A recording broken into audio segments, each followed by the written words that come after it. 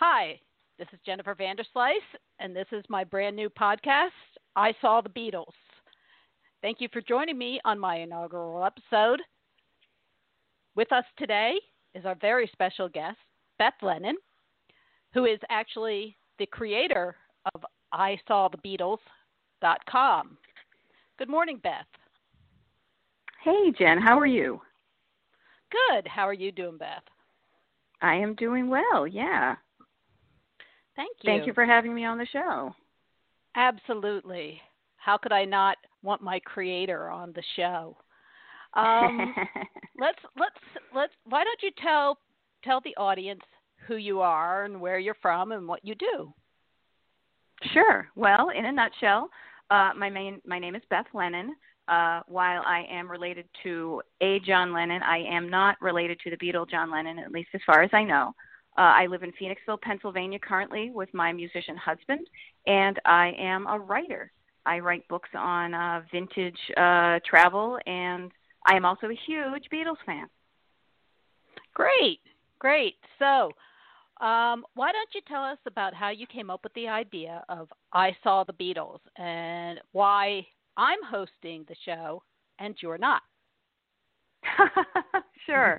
Well, I think it really came about a few years ago when I saw the movie, I think 8 days a week, where they had the live footage of the Beatles coming to the U.S. And one of the things that fascinated me about that movie was the fact that they had interviews with people who had been at those shows. And there were people, like the one specific one I remember is, famous Whoopi Goldberg, talking about, how they got the tickets and what it meant to be in the show, in the studio, the audience there. And it occurred to me, I said, wow, you know what?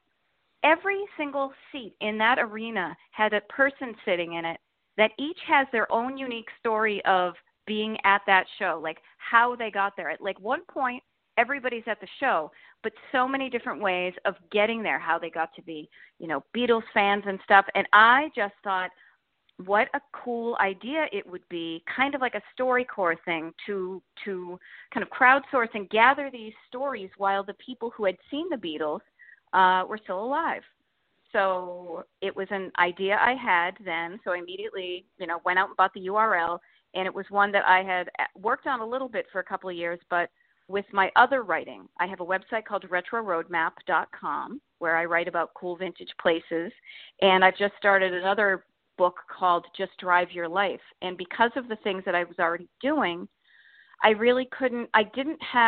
the passion for the idea, and I saw such wonderful possibilities with it, but I didn't have the time to properly devote to it. And I thought, well, if this idea stays with me, it's going to stay on a shelf. And what it really needs to do is it needs to get out in the world, and this needs to happen, but I don't necessarily need to be the person who does it.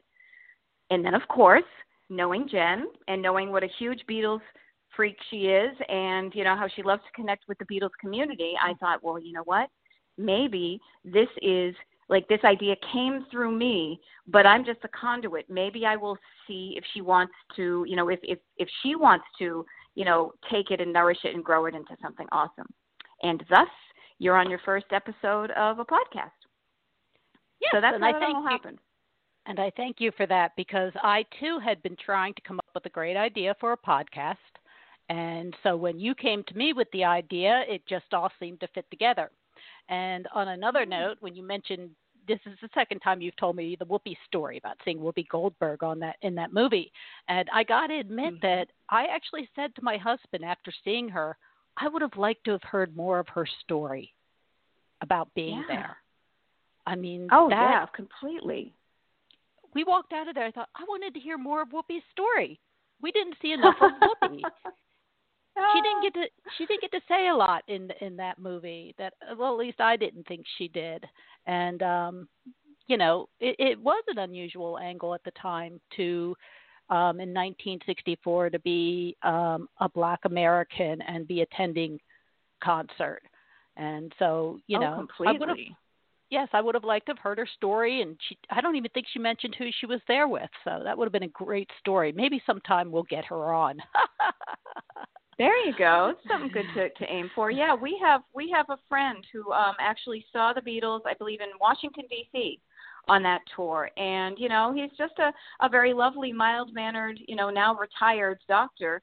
But to us, it's always, he's extra cool, Tom S., because he got to see the Beatles and he took photographs there. He had his little camera with him.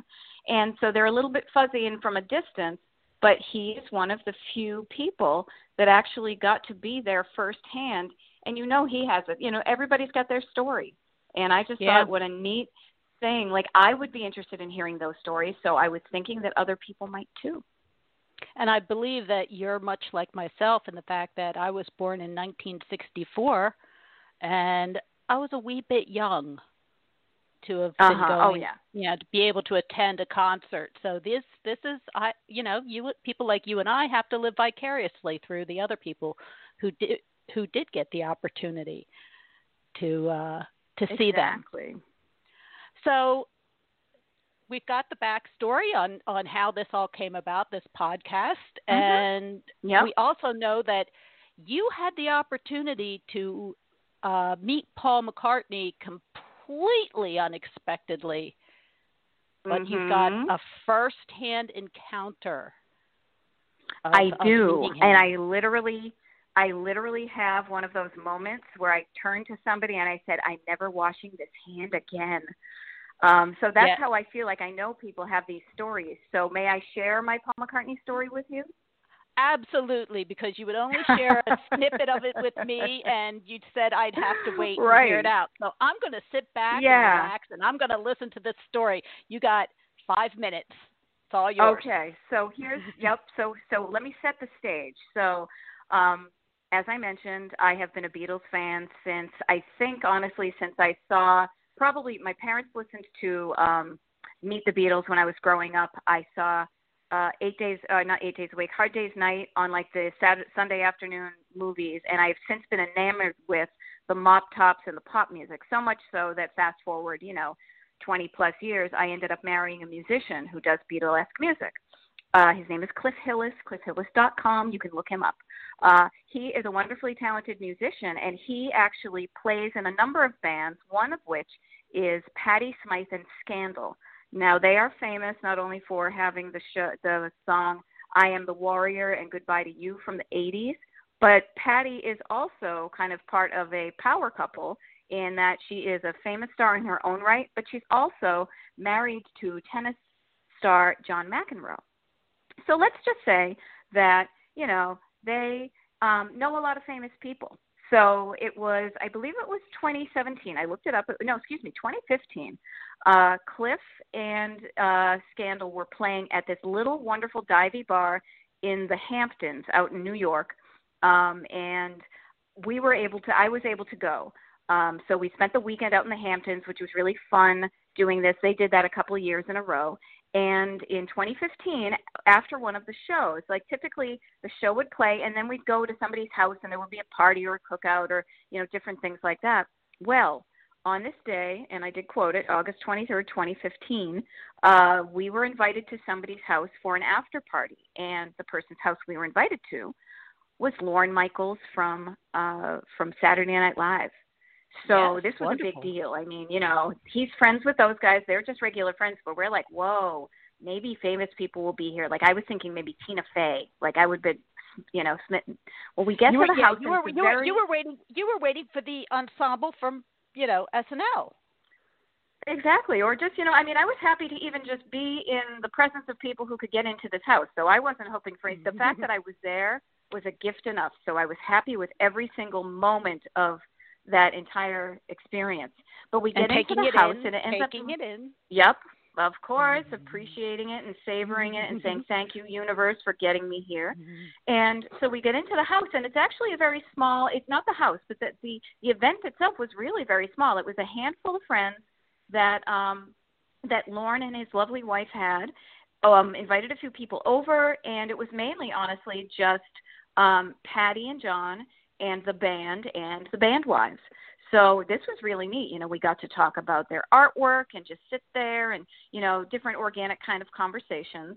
And at one point, I'll be honest with you. My husband and I, we are a little bit reticent. We are a little bit, we're not flashy famous people. So we were kind of sitting in the background, just absorbing the fact that we were even there. And literally, we were playing with the dogs. They had a really sweet dog. So Cliff is sitting in a seat, somewhat adjacent to Lorne. There's a little table between these two chairs, and Lorne is facing one way, talking to somebody, and Cliff and I are sitting there playing with the dog. And Cliff happens to notice Lorne's cell phone go off, and he looks down at Lorne's cell phone. And Lorne is busy facing the other way, chatting with somebody. And Cliff says, "Lorne, hey, your cell phone's buzzing." And as he looked at it, he saw that the name of the person calling was Paul McCartney. Now, I will admit that if my phone rang and it had that name on it, I would think somebody was totally pranking me. But here we are in a very nice Hamptons house with people who are world famous. So sure enough, Lorne answers the phone and says, oh yeah, Paul, we're still around." I'm paraphrasing, by the way, not direct quote, but the gist was, "We're still up. We've got people over the house. Why don't you guys come on over?" So the energy in the room had been very cool to begin with, but I'm telling you, as soon as that kind of word got out around the thing, Paul McCartney's coming, Paul McCartney's coming, Paul McCartney's coming. We are all trying to be so cool and be really like, oh yeah, no big deal. But inside we're like the, the people who were screaming in A Hard Day's Night, like, oh my God, Paul McCartney's going to be here. Sure enough, he and his lovely wife show up, and it was wonderful. He said hello to everybody in the band, kind of shook everybody's hand. And here's where I totally do give props to my lovely husband, because he had maybe 30 seconds with Paul before, Paul was then going to go chat with his friends and things. My husband took 15 of his 30 seconds with Paul McCartney, and he pushed me in front and he said, "Paul, I would love you to meet my wife. Her last name is Lennon, and her father's name was John Lennon." And I'm there kind of deer in the headlights, and I shook his hand. And and it was great. He said, "Oh, are you Irish?" And I was like, "Yeah, I am," or whatever. Paul McCartney, And then I realized that this gentleman, and this is the cool thing I realized, is like, I was born in 1966. He has been dealing with people having that reaction to him for longer than I have been on the planet. So he was just natural and graceful, and it was wonderful. So that was wonderful. And I don't know how many more minutes I have, because I have a couple of other ancillary stories if you want to hear some more details. Well, we're going to have to save them for another show, because they have informed me that my time is up. But there you go. Well, you know what? It is still recording, so we'll get our outro out. You can find Maud Betty, aka Beth Lennon, at retroroadmap.com. You can find her husband at cliffhillis.com, and you can see a picture of them at Lorne Michaels' house with Paul McCartney on the slide show on this episode. Is there anything else you'd like to say, Beth? No, I just want to say congratulations for starting this podcast, and I can't wait to hear all the future episodes. And thank you so much for giving me this opportunity, and I hope together we can make a successful show out of it. Have a good day, Beth. That sounds awesome. Thanks, you too.